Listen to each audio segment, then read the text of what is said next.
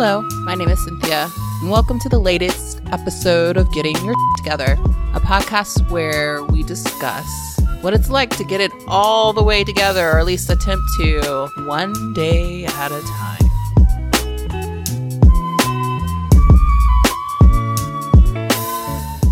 Hello all, how are you doing today? I guess for me, if you're asking me that question back, I'm doing all right.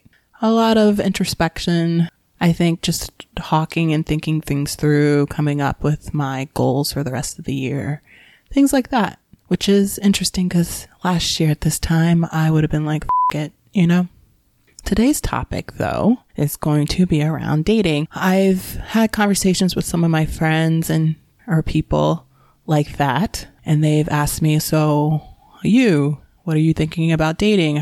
Do you feel about dating? I have both my friends and my therapist. My therapist feels that I should get out there and meet people and do things. And then I have some of my friends who are like, well, maybe you need to take that time for you for the rest of 2019 and really just figure you out. You're just, you're getting sober this year. You're doing so much stuff when it comes to your writing and your creativity and my photography and things like that.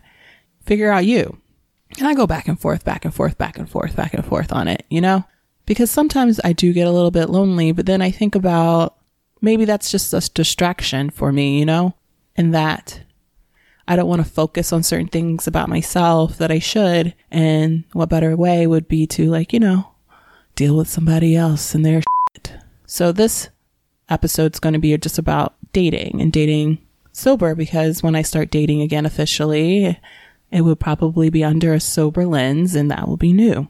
And I've had interesting luck in relationships. I've been in long-term relationships, short-term ones. I am queer, so I've dated both men and women. And I was once engaged, which is always so interesting for me to think about now, because it feels like a different life for me. But I've kind of dated people that I always seem to be, I had it more together in certain aspects. I had the stable career, or I was able to get it done, and others, they weren't as together as I wish for them to be.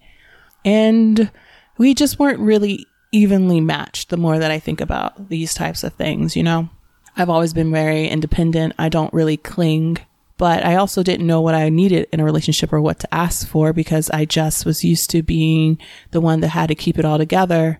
And I never thought about my own wants and needs. And now I'm actually starting to do that. And that's also very scary for me at times, because it's just not something I'm used to. My dating history was kind of always driven more around like sex.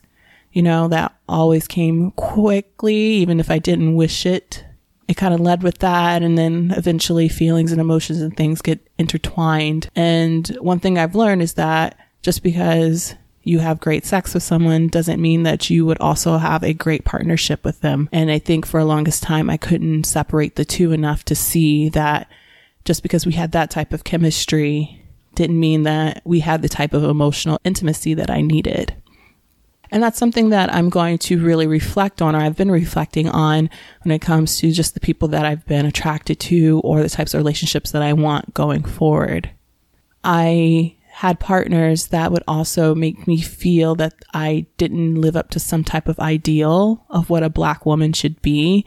I'm also, I'm kind of quirky, and like I said, I'm independent, and I'm weird in certain aspects, but I didn't like that about myself for a long time. Now I kind of celebrate it. I've had partners who would comment about my weight if my weight changed at all. Like, I was getting too gutsy, I was getting too big, blah, blah, blah. And it was like, I was never really accepted for the type of person that I was or am, and that I was changing, and then there was also the part of me that I just didn't really know myself. So I would always reflect what I thought they wanted, and then I would grow to resent them because I wasn't that person. That person was a lie. They didn't see me. But at the same time, I couldn't really see myself. So how could I expect someone else to really see me? You dig? So I've been thinking a lot about this as I've gotten sober, and the types of people that I've engaged with.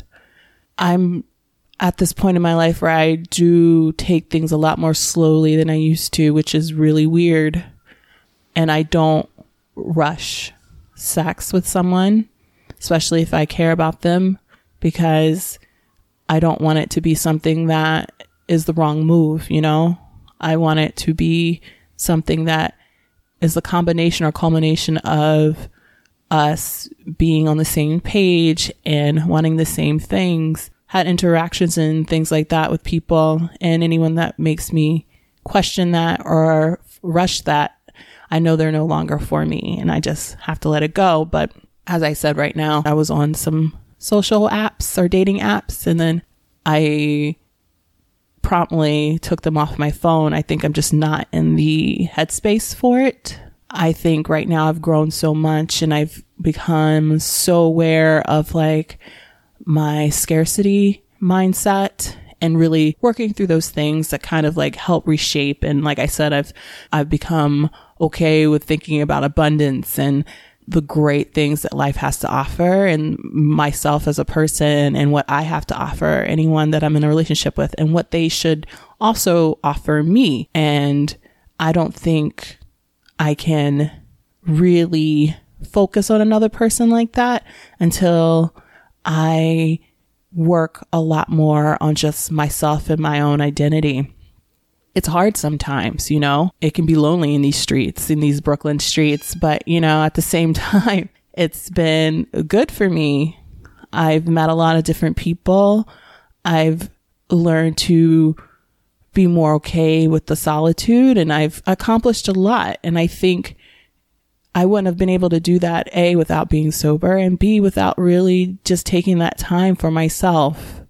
There's a lot of things that are happening behind the scenes when it comes to like my writing and my photography and this podcast and other things that I want to do with this show.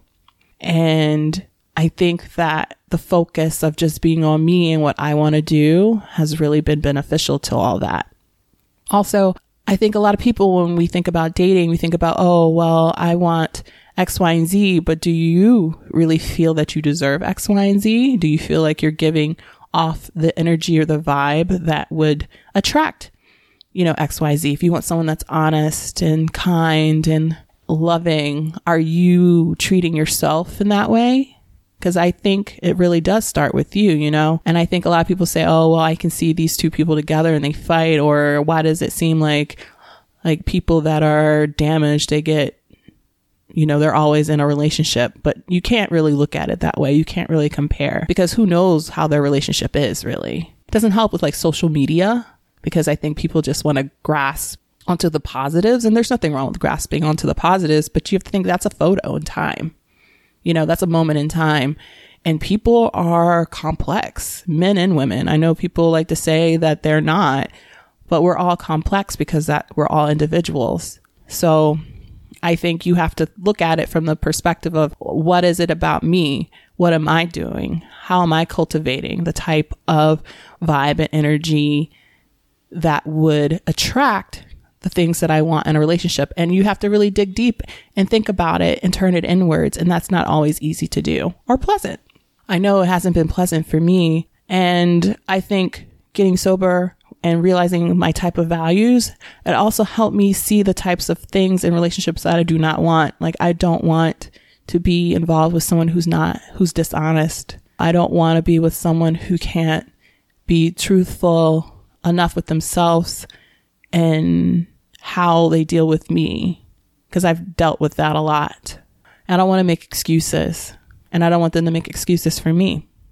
But I also know that within that, there's things that I have to work through. And now that I'm all on this honesty kick, you know, it has opened my eyes to what's available to me. And that's cool.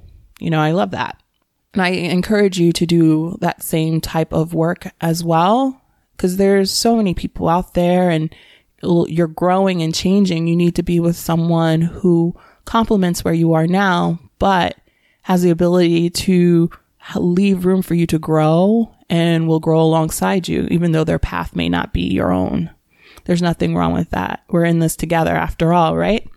That's how I would like to think the world works sometimes, even though that's not always true, unfortunately.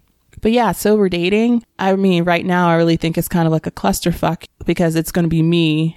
You know, they're going to see me. It's not going to be under the guise of alcohol or whatever else. And it's going to be starting from a more vulnerable place for me. So I'm definitely going to take it slow, and I'm definitely going to talk about it and bounce things off my friends and sit with it with myself. Because, you know, sometimes I'll just brush past it or drink through it and just be like, oh, it's not that bad. But you have to take that time. You have to see, you have to be comfortable. And I think that as women, sometimes we get into this mindset that, oh, I have to deal with this. I have to, because who knows what else is out there. And that's the scarcity mindset. And I'm actually going to do another episode about that. The scarcity mindset can apply to so many things in your life. But when it comes to dating, you think that that's it. But are they serving you? Are you a better person when they're around? Or are you a better person when they're more silent or they're not in the picture? What does that say?